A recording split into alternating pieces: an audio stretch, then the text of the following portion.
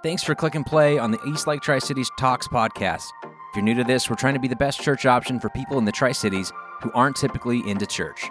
We hope today's talk inspires you to take next steps in doing life in the way Jesus modeled and taught. If you're ever interested in being a part of one of our in-person gatherings, they take place every Sunday at the Uptown Theater in Richland. Check the website for current times. And regardless of what you look like, who you voted for, or where your tattoos are, we'd love to have you. But for now, here's our most recent talk. All right, well, good morning. Welcome to Eastlake, and welcome to Eastlake Online. For those of you watching online or on replay, we're glad that you're here. Thanks for being here in person. For those of you who made it here, today we are on part 2 of a series called This Time Around. We kicked off a brand new series last week. And if you're a first-time guest, you picked a great day to come check us out. But if you want to catch up on the conversation because you missed last week, or I go through something a little too fast, you can always download the app or go to eastlaketricity.com/talks and follow along. But series called This Time Around, being this time around the sun, this new year.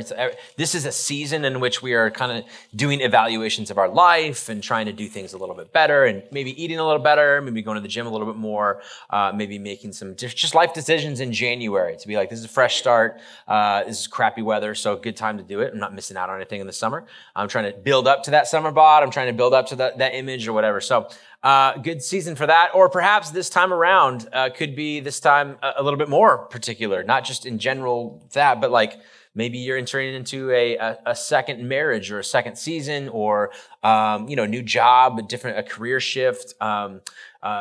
You're now raising kids again, like you just had another kid, and you're saying the first kid was fine, but this time around, it's going to be better in terms of parenting, or foster parenting, or step parenting, or something like that. This time around, there's always kind of seasons that call us into this sort of thing. A good time to take some introspective looks at our life and to make some changes and some evaluations. And a lot of times, sometimes those things have to do with resolutions. And so at New Year's time, we do resolutions. I'm going to try better to do something.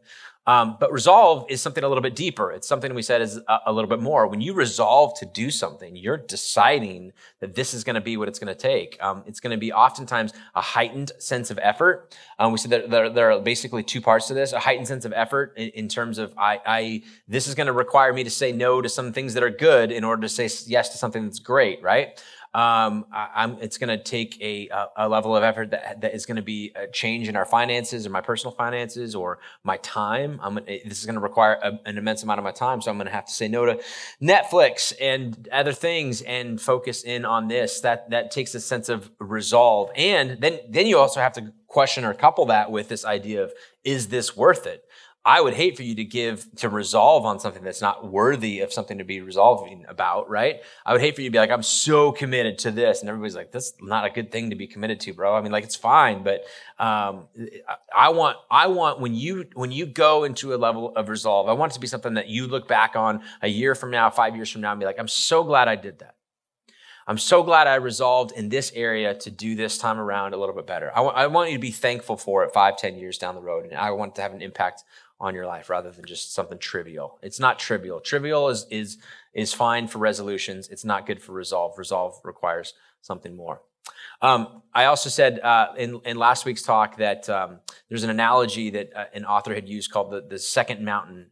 His name is David Brooks. He's a New York Times op-ed guy. And in his book, he says that we go through life chasing one of 2 mountains. The first mountain is what we typically think of when it comes to success. It's the mountain that we are raised up into think like, okay, I'm gonna climb up the ladder at work. I'm gonna get the titles. I'm gonna get the money. I'm gonna get the house. I'm gonna get the spouse that I've wanted. I'm gonna get the life, the Instagram life that I want, and some sort of a look with that. And then we get it, and we go, is this all there is? Or we get knocked off the mountain because of tragedy, loss of a job, loss of a marriage, loss of a child, or something like that. And it's just like, oh man, I'm off that mountain. And what presents itself is an opportunity to go up a second mountain, which is not anti the first one. It's just different than the other one. It has to do more with humility. It has to do more with self-awareness. It has to do more with giving myself away. And it's a more fulfilling mountain for sure. And it's not anti-money. It's not anti-wealth. It's not anti, making a name for yourself. It's not like you can't be somebody significant at work on the second mountain, but it just doesn't mean as much. There's other things. There are more important things to give my life to than that. You have correct prioritization of some of the values in life, right? You're more clear on this. And here's what he has to say in like this quote to kind of set the tone for resolve for us.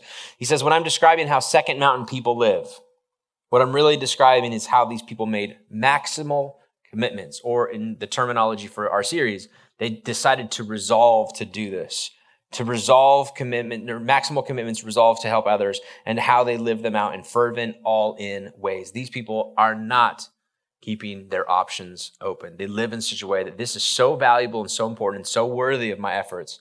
I'm not leaving options on the table. I'm going to resolve to make this one work, to make this marriage work. I'm going to resolve to raise these kids in a certain way that's going to be costly. It's going to cost me a lot of time and perhaps money to be able to be there for them in the way that they need me to be there for them. And I'm probably going to have to say no to some things at work that are going to pull me away from family life because I'm so committed and I've resolved to raise my kids a certain way.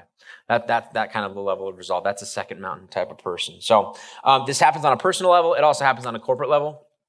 And there are going to be some issues, some areas of resolve. And so the question I had for you was, what area in your life do you need resolve for? From this sort of setting, when I have to be general, because I'm talking to a large crowd of people, I can't get into specifics of what yours might be. But hopefully you're smart. You can figure this out. You can say, okay, if this works over here, then for my life and my situation with what I'm going through with my relationships, this is my area of resolve. But it also happens on a corporate level, and as a church. I feel like going into a new year is a good time for me to kind of set a tone or decide or focus my attention and my efforts and the efforts of our church leadership team on a few different areas. We've done this in the past with other things. And for this year, the matters of resolve for Eastlake Tri-Cities in 2023 are this. I want to do everything that I can do to help you find your people, to help you grow spiritually, and to help you make a difference. To find your people, to grow spiritually, and make a difference. Now, I'm going to walk through these week by week. There's 3 weeks left in the series, 1, 2, 3. You can kind of do the math on that and figure out how to make this work. And before you jump to conclusions on like growing spiritually, I think that's going to be a little bit differently, work out differently than perhaps the church that you grew up with or the spirituality that you're familiar with or whatever. And I hope that you'll be a part of this and at least hear me out on it. If you're not an Eastlake, or if Eastlake's not home for you, this is like Free Pass Sunday. You get to see and decide and pick what you like and don't like and leave the rest. That's easy. But for those of you who do call Eastlake home, just, I'm going to be harping on this for a little while, and you're going to be so sick of it by 2024. You're going to be like, give us a new one, man, because we've done it. We found our people. We're growing spiritually, and we're making a difference in the world. And I think that we'll look back on that. If we dedicate a level of resolve to that, I think we'll look back on that and be thankful that we did. So today, find your people. Finding your people. Something happened this last week, maybe 2 weeks ago. I'm a little bit behind the times. I'm not always current with events, but a book came out that kind of is sending shockwaves into the world. It's a book by Prince Harry, and it's called Spare, and it's about life behind the facade of the British monarchy a little bit, right? He's got the older brother who's in line to be king. He's got the famous mom who passed away in a car accident. He's got the dad that nobody seems to like, but everybody calls him king anyways. So there's all kinds of stuff, and we love this. This thing, I haven't read it. Full confession, I haven't read it. I really don't have plans to, but that doesn't mean it won't be a bestseller, because that doesn't, I don't always line up in that way. But it will be. I mean, it's on shelves everywhere. You go, you're going to see this face staring out at you. Because why? Because we are obsessed with reading about people who are supposed to have it all together, who pull back the curtain and be like, "Hey, my life's not all, things aren't as great as they seem over here." We love that. We can't wait. The British family, the whole monarchy thing, like they have one job, to keep it together, and if they can't do that, then let's read about it. You know what I mean? Like let's get on this. So I'm not even going to ask you if you've read it or have plans to read it, but the truth is that this is true for us. That the most well-attended, this happens in church too. And I've seen this in churches where something happens with the pastor, and there's like some sort of a moral failure or something like that. And the board sends out an email to the entire church. It's like, "Hey, just so you know, we're going to be talking about Brent and Kylie this Sunday, and we've got a big announcement to make." That's the most well-attended Sunday of the year. It's crazy. It's a terrible way. It's a great way to draw a crowd, terrible way to grow a church. But it's the reality is it like that kind of a thing spreads and everybody's like, oh man, somebody who was supposed to have it all together didn't have it all together. Where's my popcorn? How do we do this? Let's make this thing happen, right? So we are obsessed with that sort of thing. And the reality is, though, in scenarios like Prince Harry or in so many things, the reason that we get to that spot is because somebody in that situation probably got sick of pretending. Either they got caught or they got sick of pretending, right? I haven't read the book, but I'm assuming there's parts of it, and he's like, it wasn't as great as it appeared to be. And it never is, right? But we have become really good pretenders. We put on a face, we put on a good thing. You put on a face. There were some people who was fighting in the car on the way in. Now, I'm not going to point them out. I don't care. It doesn't matter. But you've put on a great face, and you're here, and you're holding the hand. You're elbowing the person right now, being like, did you tell him? Did you say anything to him? Or you're yelling at your kids, and the moment you put the car in park, you're like, we're not yelling anymore, right? We're going inside. Everybody act nice, right? And we're going to church, and good for you. Like that's understandable. I get it. You do this at work. I do this all the time too. You need to do this at work. We pretend to kind of get a job and keep a job. We pretend to be able to make friends and keep friends, or get into a relationship or stay in a relationship. So in a sense, we're always doing some of this sort of image manufacturing in this way. And yet we love it when somebody messes up or somebody fails, and we can't wait to read the book or celebrate this sort of deal. And I have this I mentioned that we all do this to some degree, but I have this in an extreme case as your pastor, right? And I have to present something to you, and I have to keep it all together, and I kind of blame it on you. It's kind of your fault that I have to do this, because and I don't mean that in a mean way, but like you want something from your pastor that's all together, right? And it's never not on. It's always I'm not your pastor on Sundays. I'm your pastor. You've never seen me at Costco and thought, oh, there's our pastor. Oh, it's Friday. He's not our pastor today. He's just Brent today. It's always on, right? So in positions like mine, it happens constantly and consistently. And without saying the words, you would say, Brent, we need you to have it all together. Listen. Because we don't have it all together, and we need somebody to tell us how to have it all together. And so you have to kind of at least have the appearance of having it all together. Because if you don't have it all together, then I'm not going to listen to you. So you need to have it all together, right? Imagine if I had come up here and said, all right, we're going to start a new series. It's going to be a series on self-control. And before I get started, I just want to say thanks to the elders for sending a car last night to come pick me up and get me home safely. Because, man, I really, needed that, right? You'd be like, I don't want to hear that. I don't want to hear that, which is why I don't call the elders when that takes place. Like other people. So, that's just a reality of it for us. Most of us have gaps between where we are or what we want to be and what we actually are, right? And sometimes the gaps are big, sometimes they're small, sometimes we're really good at hiding them, sometimes we're not as good at hiding them, but for the most part, we have gaps, we know what they are, and probably our significant other knows what they are, and they remind us what they are a lot of times. And yet we're kind of managing this all the time. And it's good. It's fine to have them because that means that you're just a work in progress like we all are. There's a sense of humility that comes along with us. And it's a like part and parcel of the gospel to know that I'm not exactly who I should be. I don't do all the things that I know I should do. And I find myself doing the things I know I shouldn't, as Paul would write. So we do have these gaps. And when you don't think that you have gaps, then you find yourself having nothing to work on. And that's not really true at all. So we have them. We do a great job of covering them up. But the reality is that we need to have people in our life who know those gaps and love us in spite of them. We all want to be somebody, but we need to be known by somebody too, right? You want to be somebody, but you need to be known by somebodies as well. We need to have this. Here's what every parent of every high school student knows, that there's a drawnness that comes to people who accept our kids, that our students, let me say it this way, our students are drawn towards people who accept them, whether those people are healthy for them or not. Right?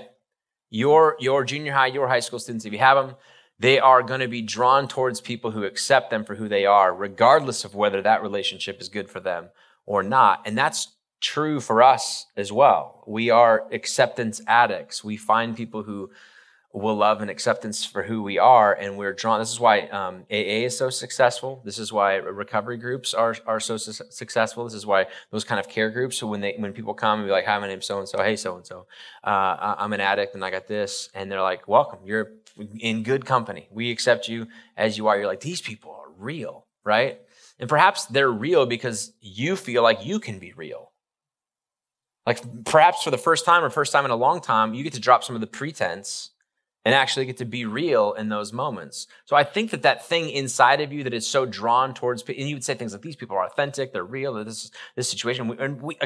We try and make this church be that too, right? If you go into some of our bathroom stalls, you'll see this sign that has this poster that we were put up that says, "Hey, have we caught you at a good time?" It's a urinal joke. So yeah, we say stuff like, we got 20 seconds of your undivided attention, hopefully. Put your phone down, that kind of thing. And then we say something like, we're a church where people don't typically like church. We don't care what you did on Saturday night, what your activities included or did not include. We think you'd be welcome here. What are we trying to communicate? Acceptance, like you can be here. It doesn't matter. You don't have to have a certain bar. You have a certain level of moral authority to be able to attend here. Our bar is incredibly low. Even 49ers fans,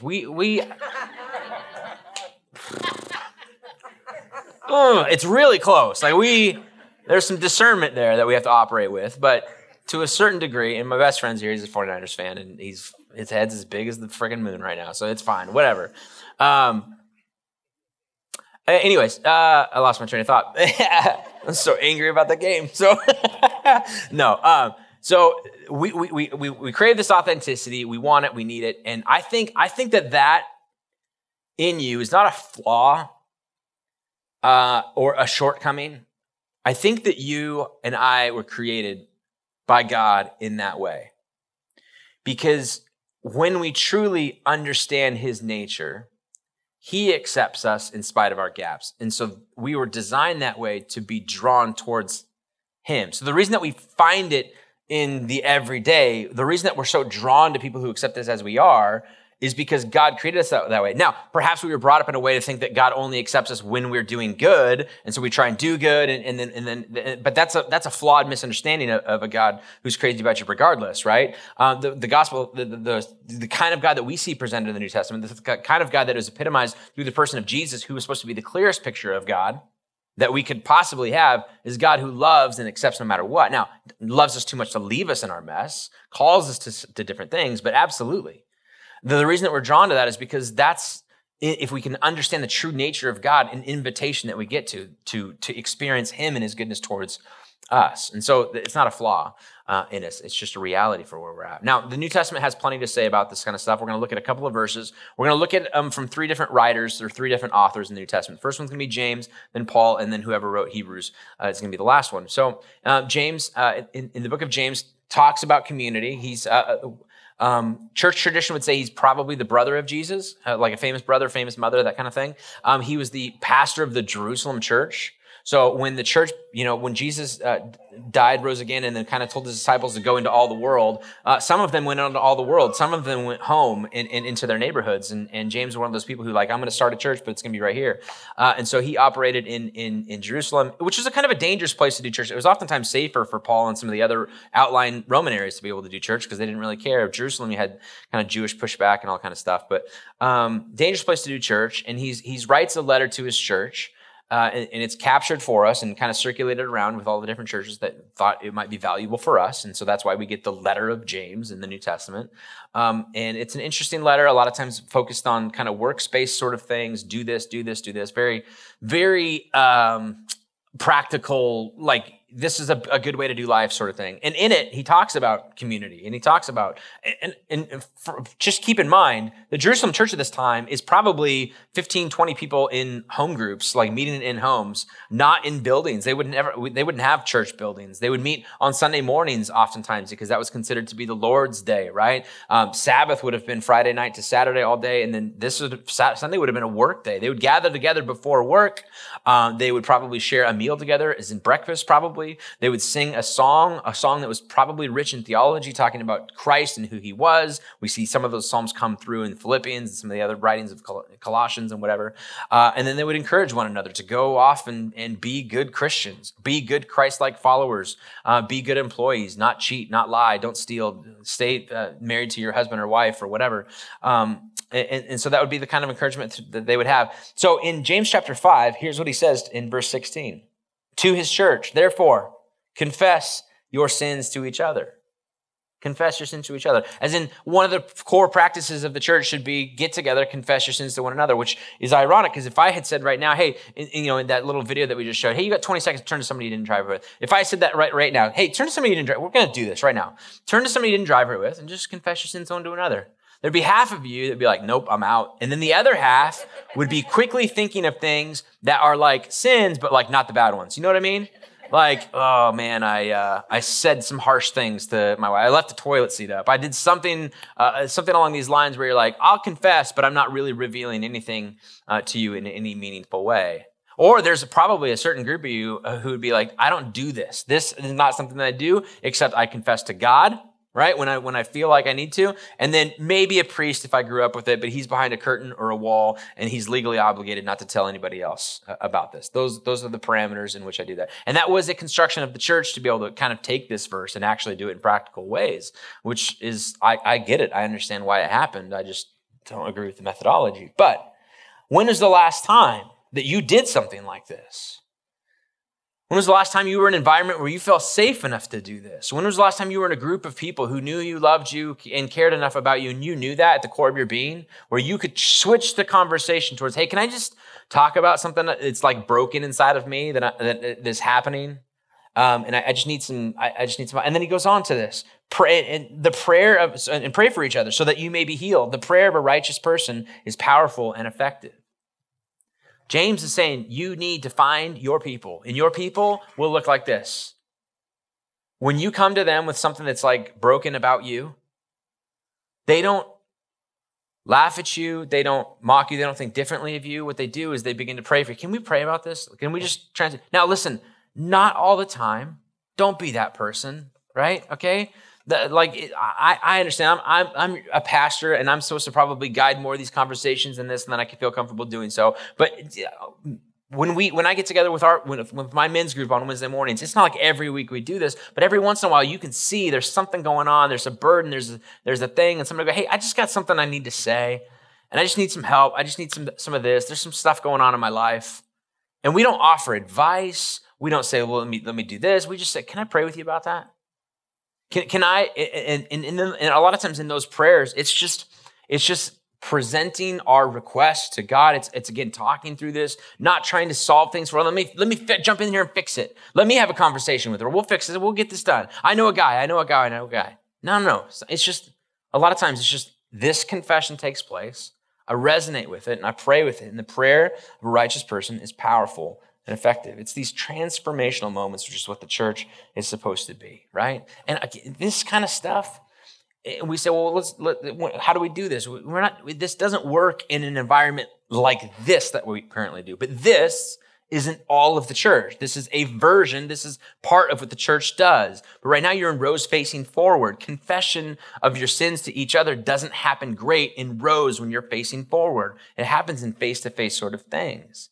And it doesn't even have to take place in a physical building or with the Eastlake stamp attached to it. You went to an Eastlake approved group. Now we can do this. Now this is covered. This is just you finding your people. Do you have people in your life that you could steer the conversation if needed? Not every time. Again, please don't be that person.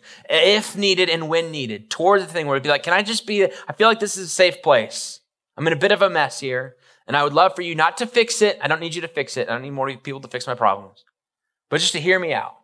Perhaps to pray with me, because I think the prayer is effective and personal. Listen, when this kind of stuff happens, when this kind of vulnerability is expressed, it's addictive. It's great. It's like you feel a sense of community. You feel like something's there. I can't tell you how many times my wife and I, we've made a commitment to always be in finding our people at all times, right? No matter if we were doing church or not doing it. If we weren't in ministry, we would still be doing life with people. And we have people. We have our group. We have our people who we do life with, share life with. And so many times in those honest moments, especially early on when a group is first getting started, you'll be like going around the circle, and the first person is, how's things going? How you doing, really, right? And they share a little bit of something. It's a little bit, but it's not a lot. And second person, it's a little bit, not a lot. And third person, you can tell it's a couple, and they just like look at each other. And are we gonna do this? Are we gonna tell them if this is good? And then they just barf all over you with all kinds of stuff. And you're like, oh man, this is just messy. All right, right? But there's a vulnerability there. And we see and we hear. We say, I'm so sorry that you're going through this. Can we pray about it? Can we talk about this? Can we keep checking in with you? Is that okay if we do this kind of thing? And I'm telling you, there's not a dry eye usually. There's a realness to this. You think there's authentic. And then the fact that they really truly believe when it works well, that you don't think anything differently about them. You're sad for them, but you don't think anything. There's not something that you think worse of them about. And all of a sudden, when that sort of safety, when that safety and vulnerability is expressed and experienced, and what happens a lot of times is the people who went first go, hey, we need to go again. Because we kind of like left some stuff out. Because we have our own stuff that we need to talk about. That kind of vulnerability is key. Resolving to find your people. Paul would write about it in Galatians. He would write to a church in Galatia, which was kind of a region area. And so he would say this is kind of for all churches, or it's a very sort of general letter a little bit. But in chapter 6, verse 1, this is right after he gets done, by the way, talking about the fruits of the Spirit. A life lived by the Spirit is one where the fruits, the things that come naturally, the things that blossom from your life are things like love, joy, peace, patience, kindness, goodness, gentleness, faithfulness, and self-control. As soon as he, in like the same breath from that, he would go into this phrase. And here's what he says, brothers and sisters, if somebody is caught in sin, it's going to go on in a second, but I want to stop here for a second, because what do we do when we find out, when we find out a brother or sister is caught in a sin? What is our typical response? It's usually something like this. Did you hear so-and-so's caught in sin? Yeah, sucks, huh? Pray for him, all right? I got to go. Hey. Did you hear so-and-so's caught in sin? Yeah, pray for him if you can. Okay, thanks, bye. That's what we do, right?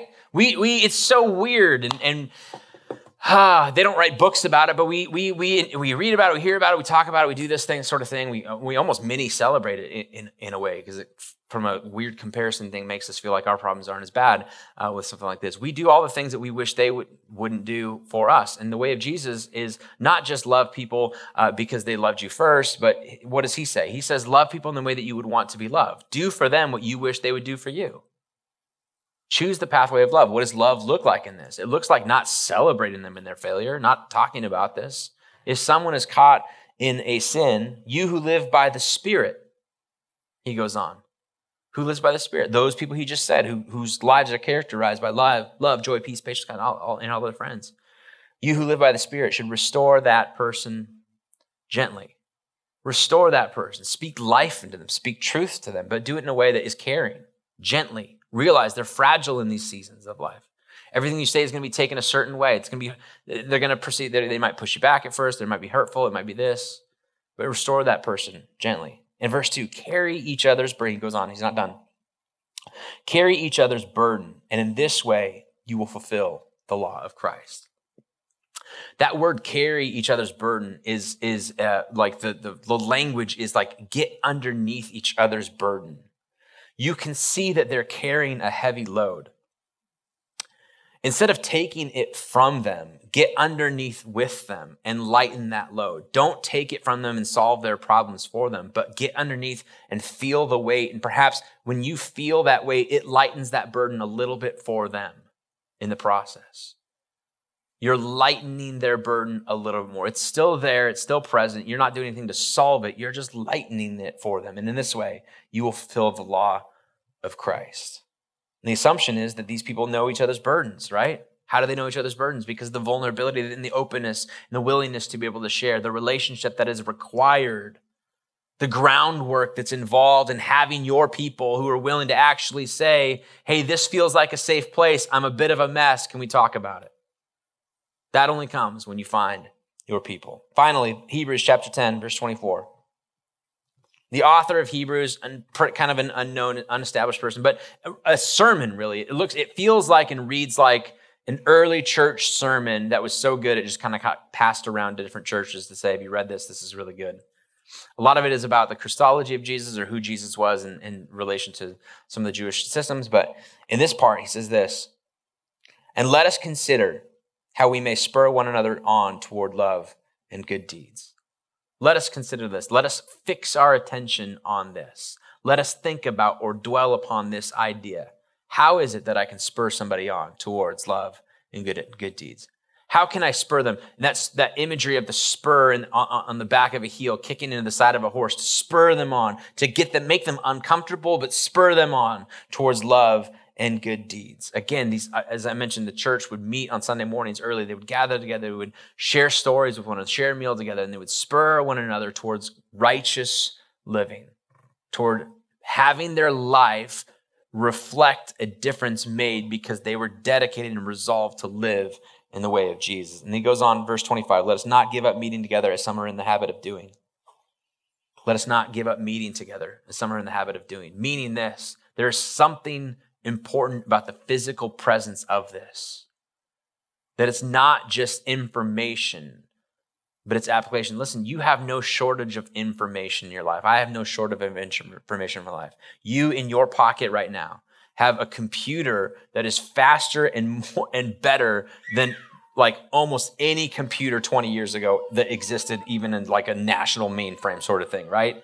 You have access to anything in the world. We have no problems with access of content. In fact, for those of you watching online right now, like the accessibility of even a sermon or a talk like this is something that's been kind of like the pandemic even shaped this to where we are like, we have to do this. We have to be accessible both in person and online. And it's great. And I love it. And I feel like it's a good resource for a lot of people. But I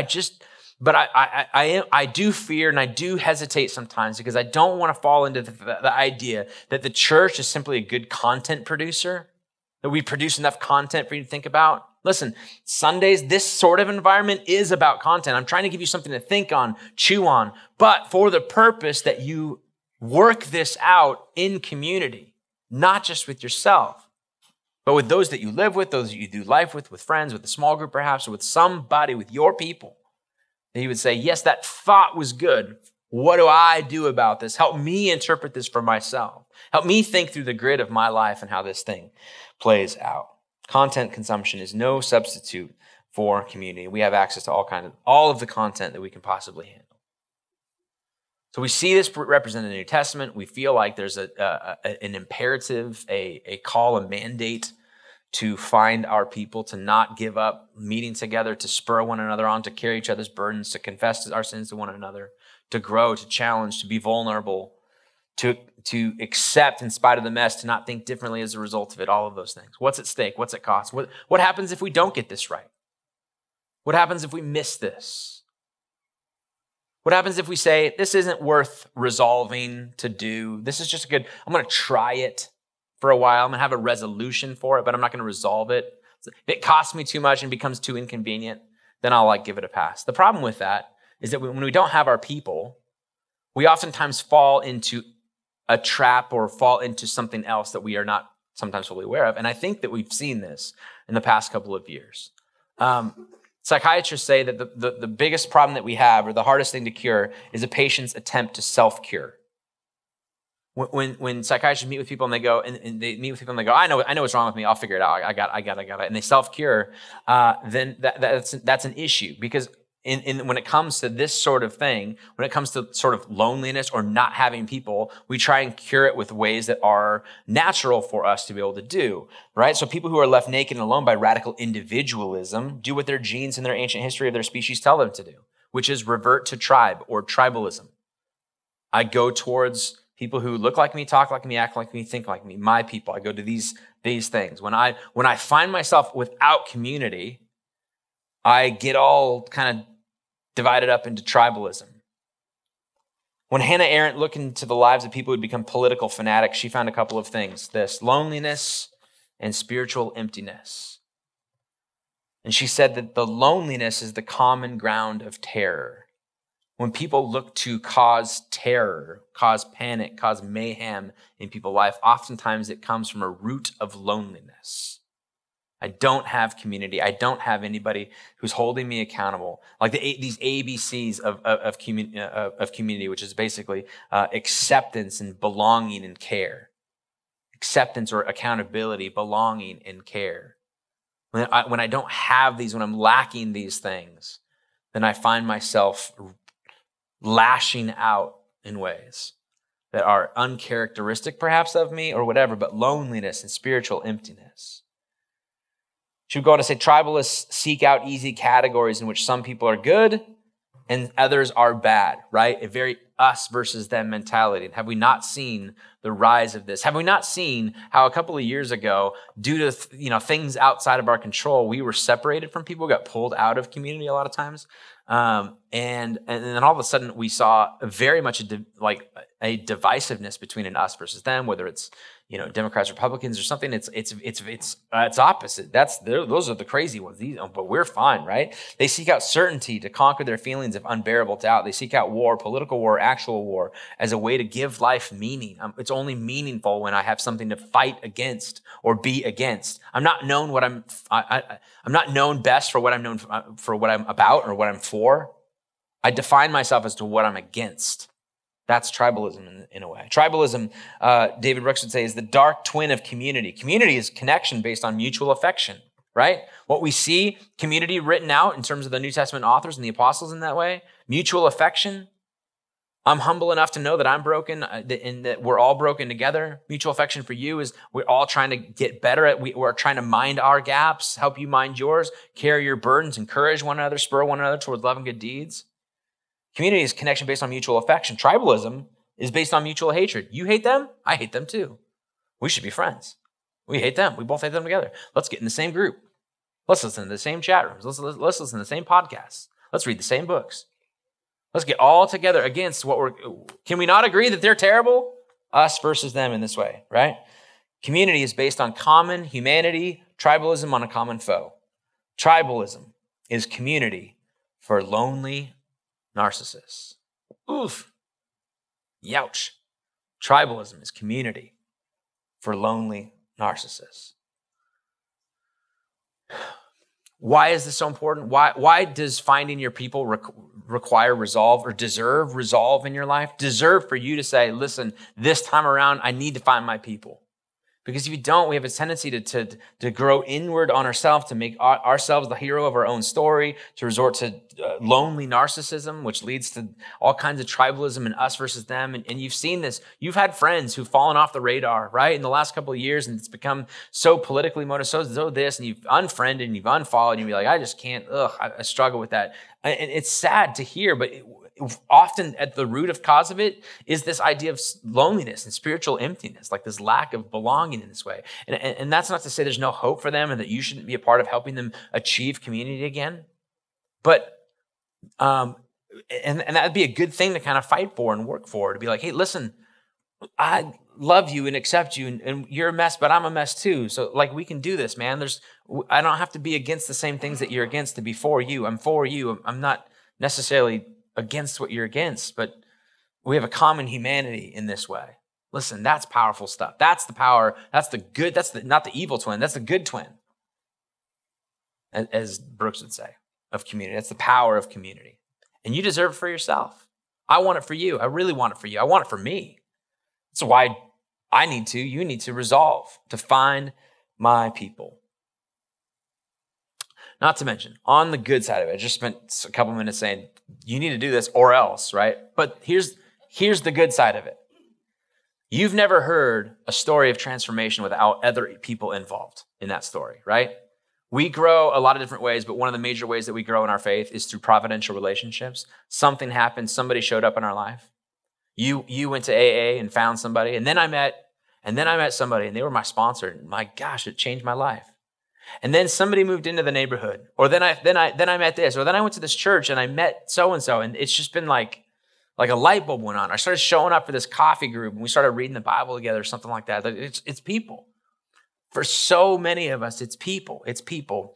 It's people. It's providential relationships that shape our life. It's community. It's a vulnerability. It's an authenticity. It's an honesty about who I am. And they accepted me anyways. And we grew in that. Listen, again, it's not going to happen in here in this sort of setting. It's not even supposed to. Life change happens face to face, not facing forward. Here we offer present, ideas, offer insight, inspiring actions. We're the spark, the excuse to start a conversation about it. The excuse to start a conversation. That's what this is. Don't judge the church because I'm not achieving that here. Listen, you have to resolve to figure this out. You got to find this out. I want to do my part. I want to create a marketplace, right? We have these ideas that are like facilitate and help grow and help advertise and help recruit and all that kind of stuff. That's great. But you got to resolve to want to do this. Whether, Brent, you can help me if you want or not, I don't care. I'm resolving to make this thing happen. It would be great if the church was a resource to help me get there, but I'm resolving to finding my people.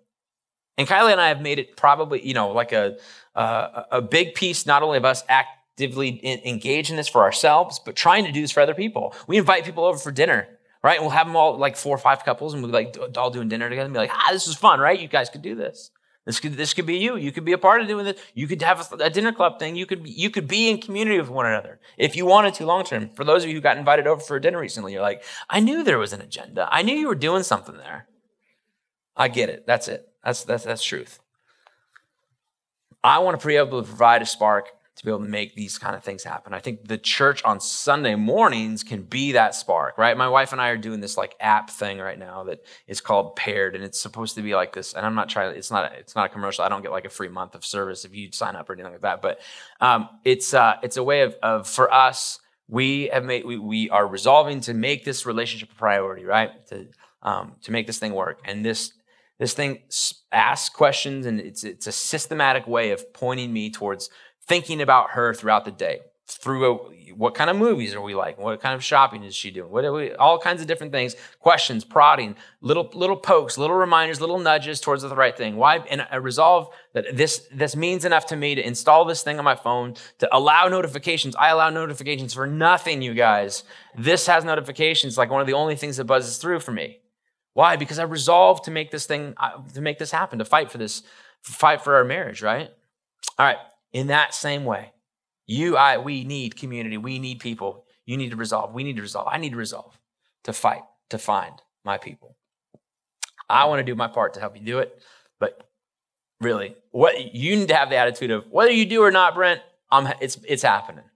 I'm figuring this thing out. It might cost me money, time, whatever, but it's happening. I'm finding my people because it's just not worth it not to do it.